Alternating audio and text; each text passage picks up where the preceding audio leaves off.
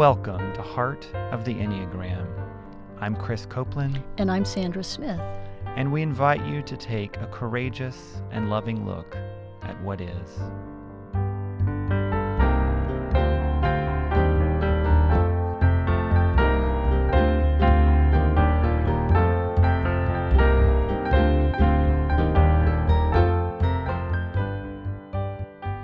As a 9, anger is the issue we deal with, but I'm very good at stuffing it beyond even knowing I feel angry. So a growing edge for me has been recognizing when I do feel angry and allowing myself to feel that without it having to be projected onto someone else.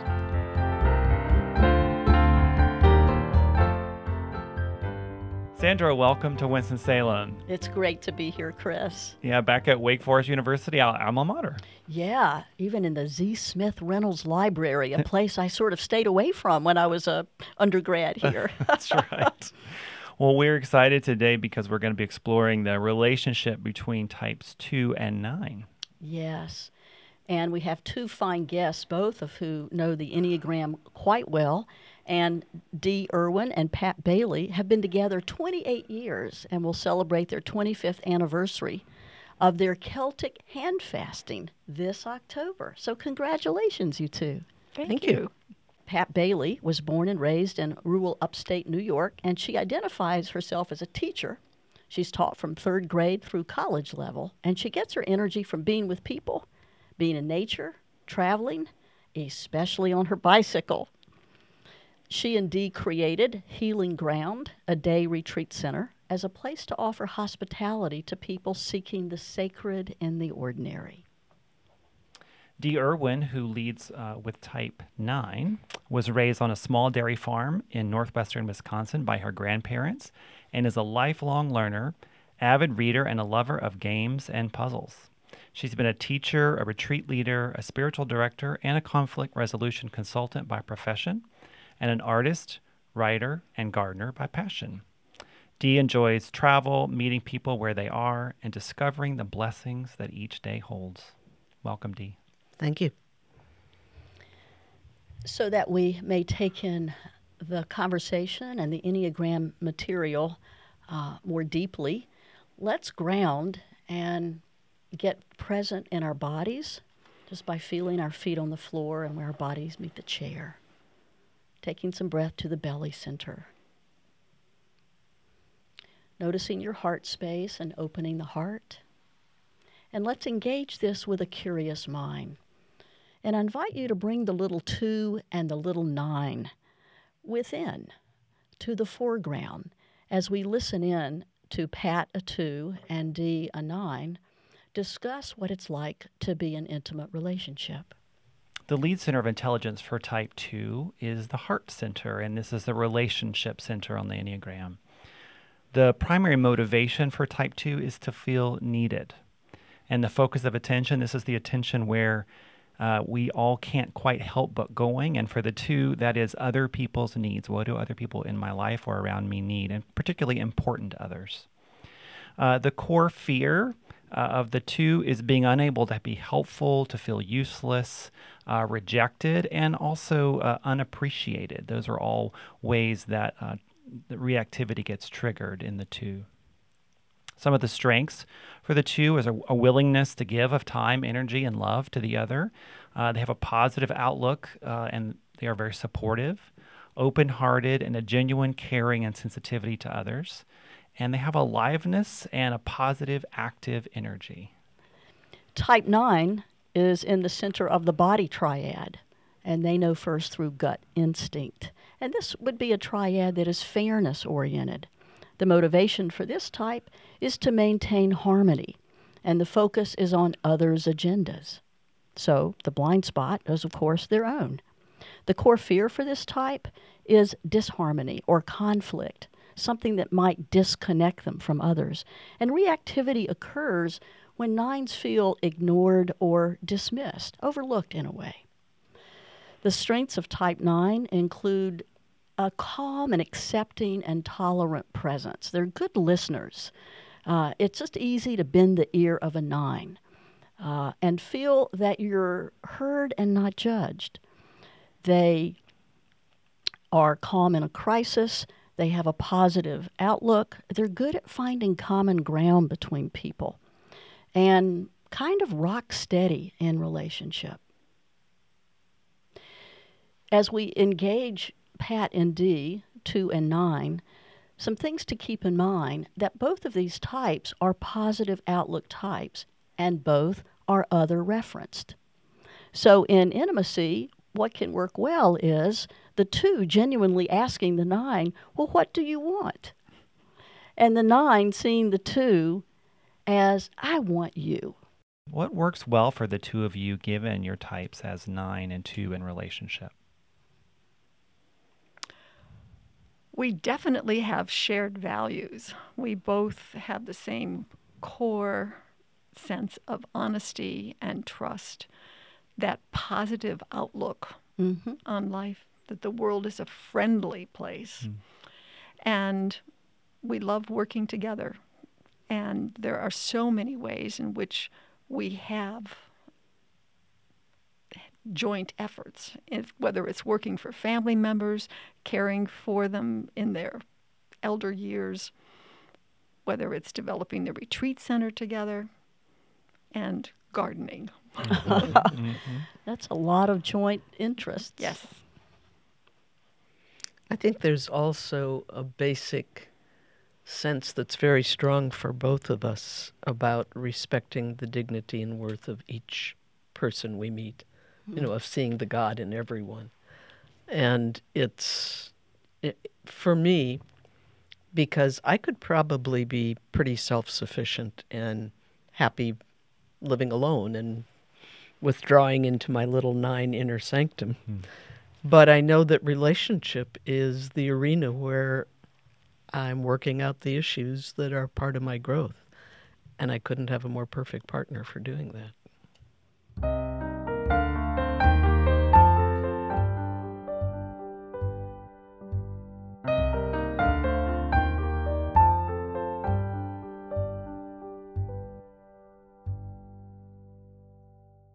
Could you offer some specific gifts or characteristics of your types that really play well in this relationship? Well, I think one for me, you mentioned in your overview, Sandra, is deep listening. The ability to really be with the other person, to hear what they're saying, to stay present, to not judge, but to listen. And we try to do that with each other. But I think that's certainly a gift I bring to the relationship. I think the gift that I bring to the relationship, which I also have to watch, is my genuine wanting to help. And that I am a doer. And with Dee's 20 plus years of bout of cancer, it has been a lot of caretaking, which I think we have been able to do in a very loving, positive way without there being it feeling as though it's a task or a drudgery, but that it is a shared journey and that we each have a part to play in it, that it's not just one or the other, but that it is definitely shared. We've beat the odds together. Yes. So you found that balance of giving and receiving, that mutuality. Absolutely. Absolutely. Because that could be a great setup for a 2. I think something else that works well for us and increasingly works well for us the more that we do it, and it's certainly something we've lived into, is when we get triggered, either one of us, by reactivity, the other being able to say, what's really going on here? What's underneath this? What old wound has just gotten triggered? Where did you go? And to stop and say, what are you feeling? What's happening? And we're able to take each other, fortunately, most of the time one or the other of us can do it, out of that reactive mode into a just let's take a breath, sink down, and say, what's really going on here? And then we both have a commitment to working on our own stuff. Mm-hmm. You know, we can't fix each other. We can try and manipulate each other, but that doesn't work very well. That's right. Disaster. I hear you, Dee. I hear wisdom in what you're talking about and a lot of work that each of you have done individually as well as a couple. And I know that you use the word reactivity a number of times. And I know part of what the Enneagram helps us become aware of is what are those reactivity triggers, those places that hook us. Right. So I'm wondering, for the two of you, where have been some places that your type has tripped you up? And that may be less and less true as you've been together longer and the work you've done, but there may be some ways in which you have gotten tripped up by your type. What does that look like? I definitely feel that it's getting better, but I have had to really, really work on not doing something as soon as she opens her mouth, and I need to wait until she finishes the sentence before I go and do what I think she's asking to be done. And really, that has been a real conundrum. Another part of that is when you ask, would you like me to? You know, her assumption of what she thinks I want, and then jumps into action before she's got the sentence finished and I've had a chance to respond to it. Correct. And sometimes for type 9, it takes a little while to check in and say, now, do I want that? What do I want? And so that pause, and you've got this enthusiastic spirit in the 2 ready to help, and the 9 centering, trying to find what I do want. And so that pause can be the work. Yeah, we live at Yes. different speeds. Right. We do. Yeah. We do. And the doorbell rings, and she will be getting ready to put her hands on the chair to get up, and I'm already at the door. Mm-hmm. And that's frustrating. In what way frustrating? In that something is already done before she has a chance.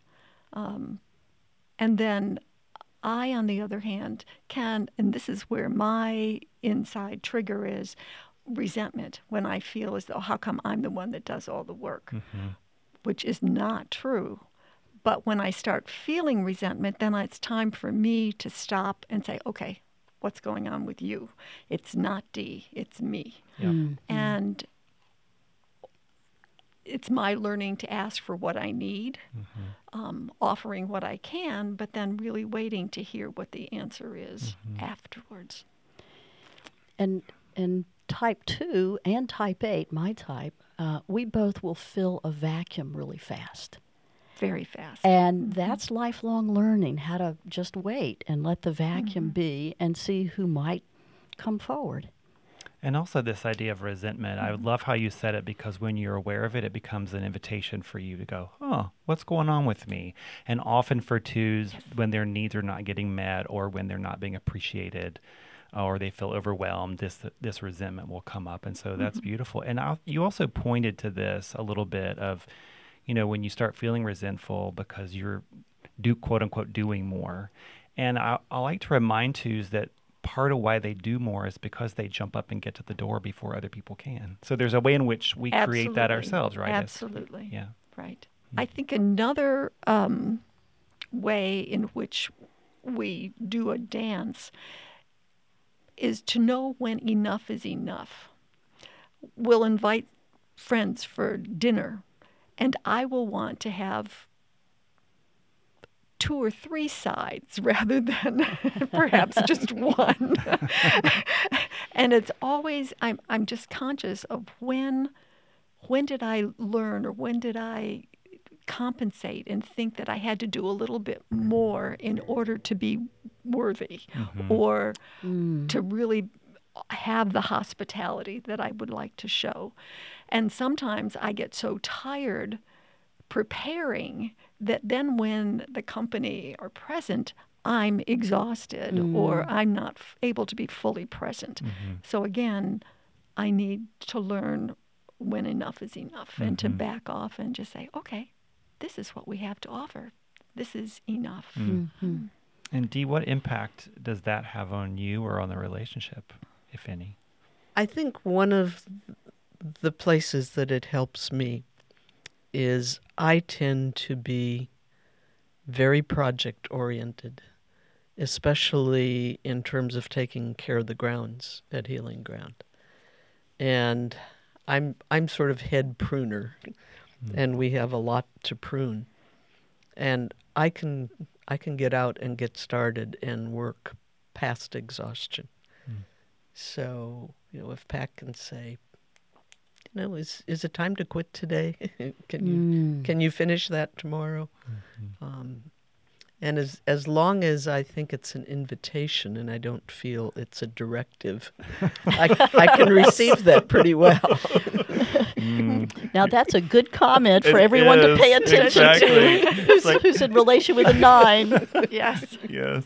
It's like, don't tell me what I have to do, right? Because then that stubbornness can come up. Yeah, then it feels like pressure or judgment. And Well, and you're talking about, Dee, one of those ways that inertia pops into your life. Just can't stop pruning. Yeah. I have also learned that tone of voice has a lot to do with our communication. Sometimes we get hung up in her thinking that I am saying this is the way we have to do something when I am simply offering it as an option, or vice versa. She offers something that I hear as an option when it's something she really wants to do, but it isn't that straightforward.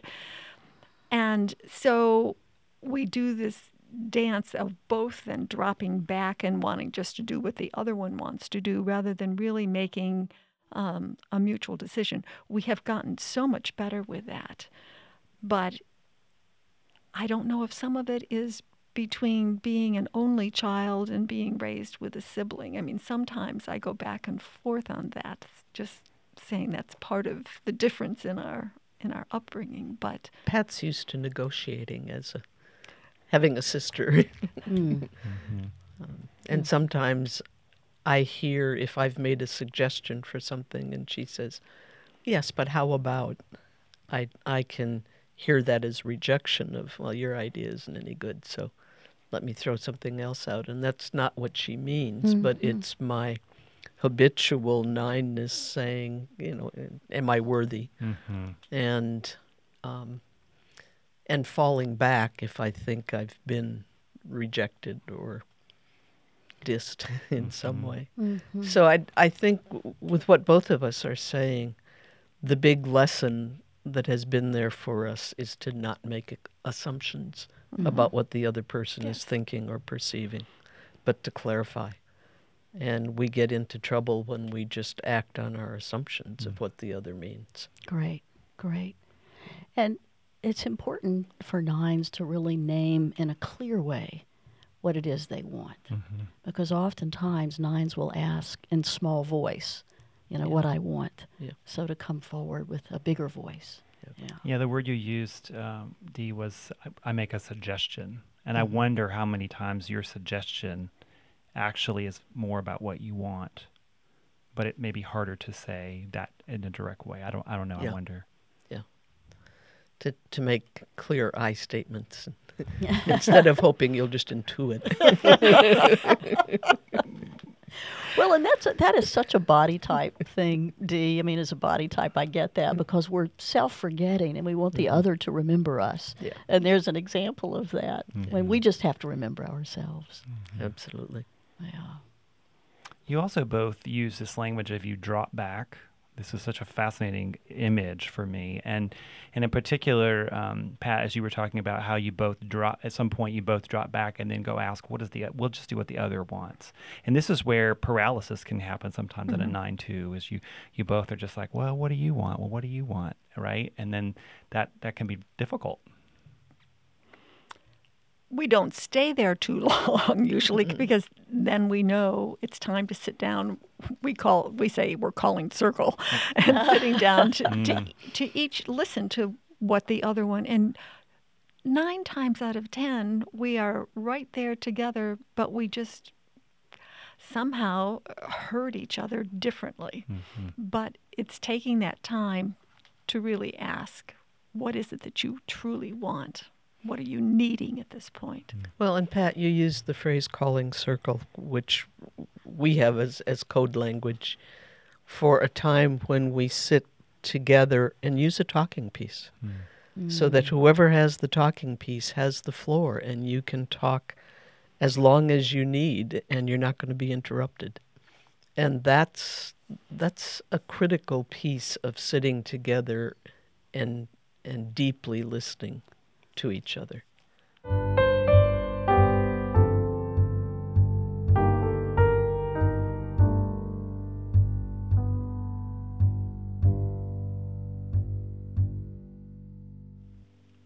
Are there other strategies and practices that you all have developed or engaged in your relationship that help you navigate the type difference? I think a huge one that we both continue to work on is letting go of having to be right. I'd rather be happy than be right. But our ego can get so involved in, the blame, shame, guilt stuff that doesn't serve anything other than massage our ego, keep it employed. That's right. It's fighting hard to be employed. Yes. My way of vocalizing that would be that I'm not concerned about something being perfect, but that it feels right, that it's not a case of one-upsmanship, that it is,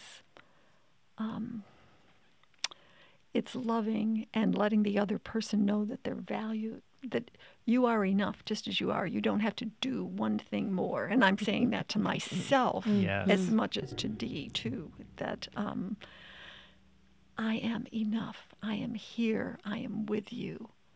I love you. Let's go from that place. And a strategy that works with when we forget to do that is what Thomas Keating calls catching yourself in the act. And when we realize, oops, I've just gone to my habitual reactivity, and realizing that's what we've done and saying, I can choose to do something different right now. What helps you catch yourself in the act? What cultivates that for you? When I realize I'm going into a well-worn pattern from my childhood and earlier adulthood, that I can put on a good pout, a good pity party if if that's what my ego is wanting. But I've learned to say, all right, you can do that for 5 minutes, and that's enough. It doesn't serve anything. Right.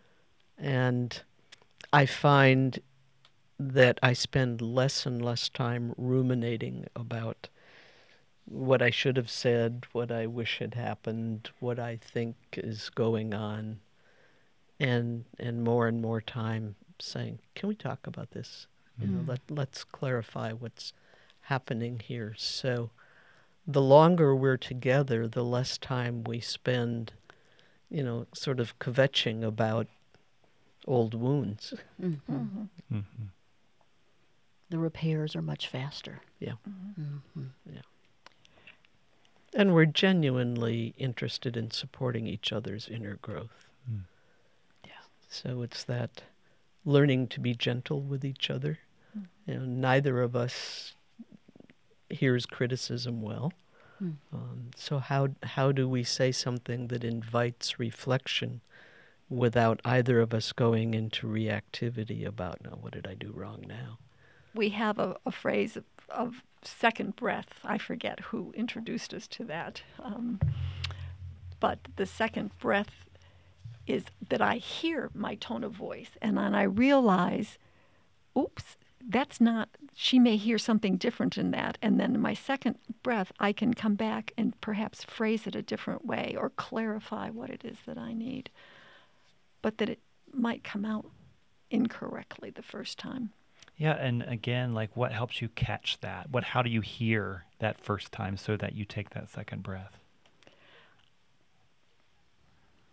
I guess it's really listening to myself and realizing that someone else could hear it a different way than I hear. So again, it's stepping into someone else's shoes. I think it's clear, but it's not. And when we're in face-to-face conversation and not in rooms down the hall from each other, it's the other person's expression.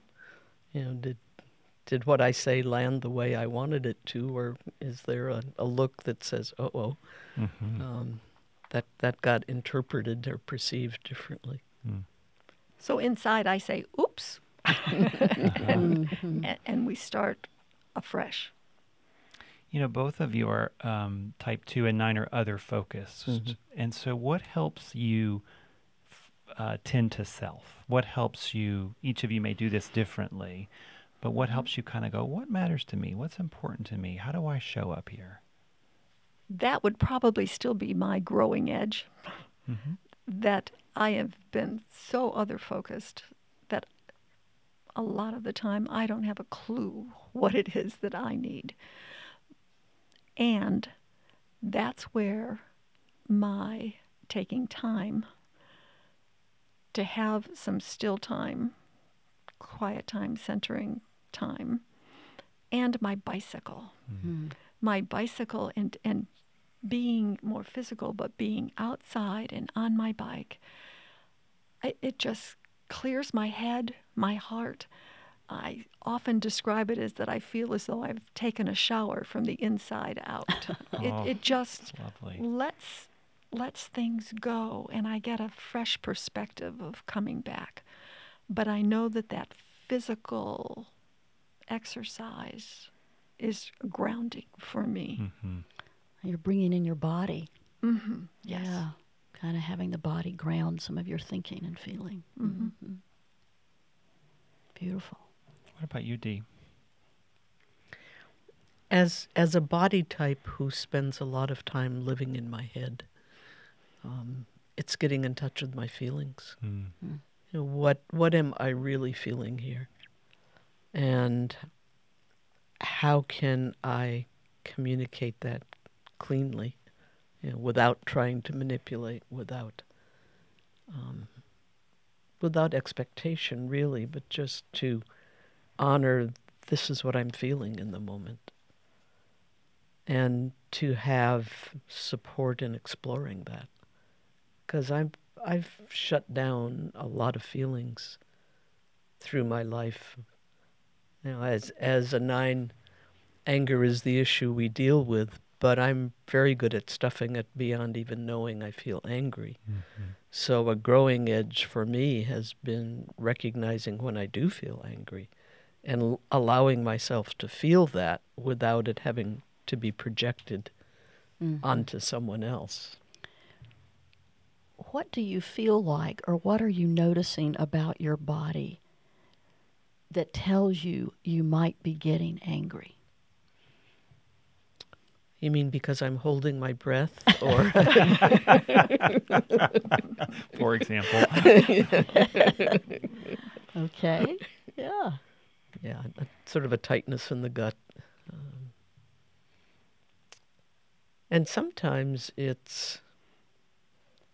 I just feel it boiling up, you know, and being in touch with that feeling is relatively new for me. And I'm 73, and I've probably spent 65 years not feeling it at all.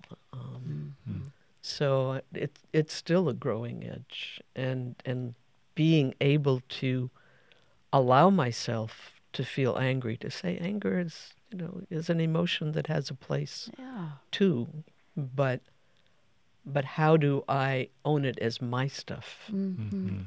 That's something I think we try and work on for each other and with each other, is asking, what of this is mine? Mm-hmm. And what of it is not mine, but I need to stay out of reactivity so that my partner can explore whatever she needs to about it. I'm curious, Dee, because I've heard some nines say, you know, I have to check in with myself because sometimes when I'm feeling sad, there's anger underneath. Do you experience that? Yeah. Okay. Yeah, I think depression and sadness are both blankets covering anger in many ways. Mm-hmm. I've also heard some nines say that anger is a gift once you're aware of it because it actually helps you move. It moves the energy out. Yeah. Yeah, it does. And as, a 9 who can be prone to procrastination once in a great while, it propels me into action. Uh-huh. Pat, are you pretty good at picking up, knowing when Dee is getting angry? That has been something that I definitely have learned. And there are some times where I just know, you know what, this isn't mine. This is something she's got to work through. And all I can tell you is that it frees me up, that I don't get caught in it. And I just give her some space so that she can work it through. And usually we can come back. It may be an hour or so later. It may be a day or two later. But it's giving her space and my not taking it in and taking it personally and knowing that it's something that I've done and start judging myself. But that's taken some time to get to that place. The way that the two of you were talking about anger, I was sitting here wondering if it's sort of a gift when it occurs. Because you kind of get cleared out and clear in your head. And Pat knows to come back to herself and stay with herself. That's when the other referencing that Chris and I have talked about kind of gets pushed aside by anger, and the two of you come home to yourselves.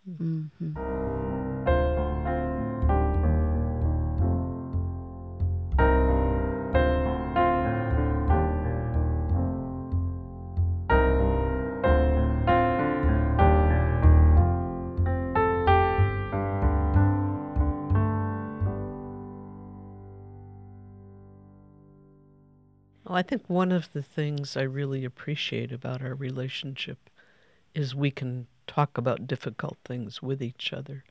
And because we have the Day Retreat Center and are working with so many groups of people to create a safe place for other people to talk about the things that are scary in life. Do you think that you're able to do that because you know both of you have this positive outlook? Does that make it easier? I think it does. I think if Pat were someone that was always seeing the glass half empty, it would be a lot more challenging. It's that can-do attitude. There you go. Yeah. So I'm curious about some ways that each of you can think about or name how you can help your relationship flourish. Another way of asking that question is, where is your invitation to grow? And that might be your individual invitation, which would be great to hear given your type. Also might be your relationship, the invitation for your relationship as well. I think for me, and it's a bit of both, Chris, it's an increasing willingness to be vulnerable and to not bring my defended self forward, to be present, to be open, to be honest. Don't succeed at that all the time, but that's definitely a growing edge. If I can say it's safe enough in this relationship to allow myself to be vulnerable, then I've got support in the growth and in bringing forth honestly what is percolating for me instead of bringing my armor forward. And vulnerability for 9 is often in just naming what you really want. Yeah. Yeah. What matters to you, what's important. Yeah, if I can't show up for myself, I can't show up for Pat. Wow. Nice. I love it. And for me, that growing edge is being patient and waiting and not jumping forward and making assumptions. So it's patience and really deep listening. Pat, what's so scary about waiting? Maybe it's not being totally present and just having other agendas running rather than really totally being present in the here and now. If you wait, does it mean you have to tend to yourself? Yes. Yes. There's going to be some fear and anxiety there, I think, in waiting. And really, that's just something for all of us, if we can't wait, to explore what's so scary about it. Because anxiety will come up, and it's the coping strategy, the well-worn path, is to go and do. Yeah. And because we use circle practice with ourselves and in most of the retreats that we have at Healing Ground, I have learned and seen the value of waiting until someone passes that talking piece, and the most incredible things will happen and come out when you've given them that space to really process it themselves and then speak it. And it's just amazing. So the invitation to myself is to give myself permission to just wait and let it just sit with myself. Lovely. And that allows for divine agenda. Yes, Yeah. that it's Beautiful. spirit-led. I will just name too in that I don't know how you all feel, but in this moment, I feel like the pace of this interview is a little slower. We're doing a little bit more waiting, which I really appreciate. I know that as a person who conducts the interview, I'm sort of always thinking, what's the next question? How do I go to the next thing? And I'm aware, and partly I think because of what you bring, Dee, it also touches the part of me that wants to be a little slower than everybody else. But I just want to acknowledge that and notice that as we're in it. Thank you, Chris. Yes. Is there anything else either of you would like to add to teach us about the relationship between 2 and 9 that we haven't spoken of? Well, the work is never done. Yep. And it's an ongoing being present, catching ourselves, supporting each other. I don't think either of us think there's a point where we've arrived and it's done. We can just coast from here on.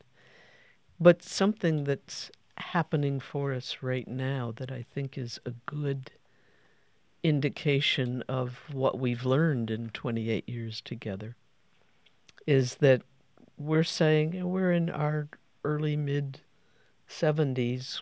What do we want the next 5, 10, 15, 20 years of our lives to be like? And as we've begun exploring that a little more actively, we find we're really in perfect sync about it. It's surprising how easy that conversation is, and as we explore options, how right they feel and how the timing is right. And we want to make decisions before there's another health crisis or anything that says we've got to do this now, and enjoy it. And it's, I think, a testimony to the work we've done together that this conversation which is really a conversation about how do you want the end of your life to be. You know, what do you want your death to be like? Those are conversations we've had with each other and are comfortable having with each other. And we couldn't have done that 20 years ago. When death was knocking at the door with the cancer diagnosis. Yes, very literally. Right. Right.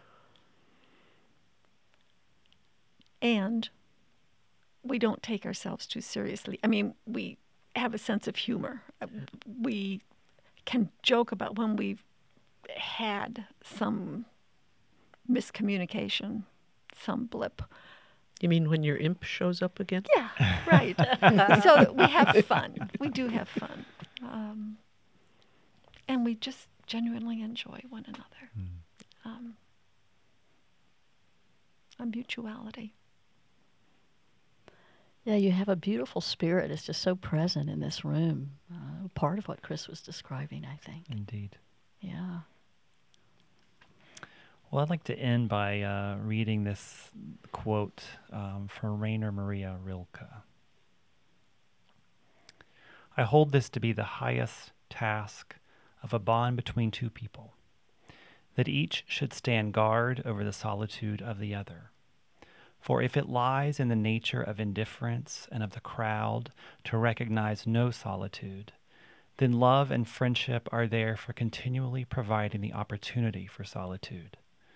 And only those are the true sharings which rhythmically interrupt periods of deep isolation. It's beautiful. With heartfelt gratitude, I'm Sandra. And I'm Chris. And we invite you to continue to look courageously and lovingly at what is. We want to thank all who've made this podcast a reality, including Wake Forest University School of Divinity for their financial and institutional support, for Sally Ann Morris, who composed our theme music, and for Toby Becker, who provided graphic design. Thanks to Eric Merle for his editing expertise, to Tom and Lynn Berner, who provided recording space, and to the Narrative Enneagram and our mentors, Helen Palmer and Dr. David Daniels, its founders. And special thanks to all of our guests.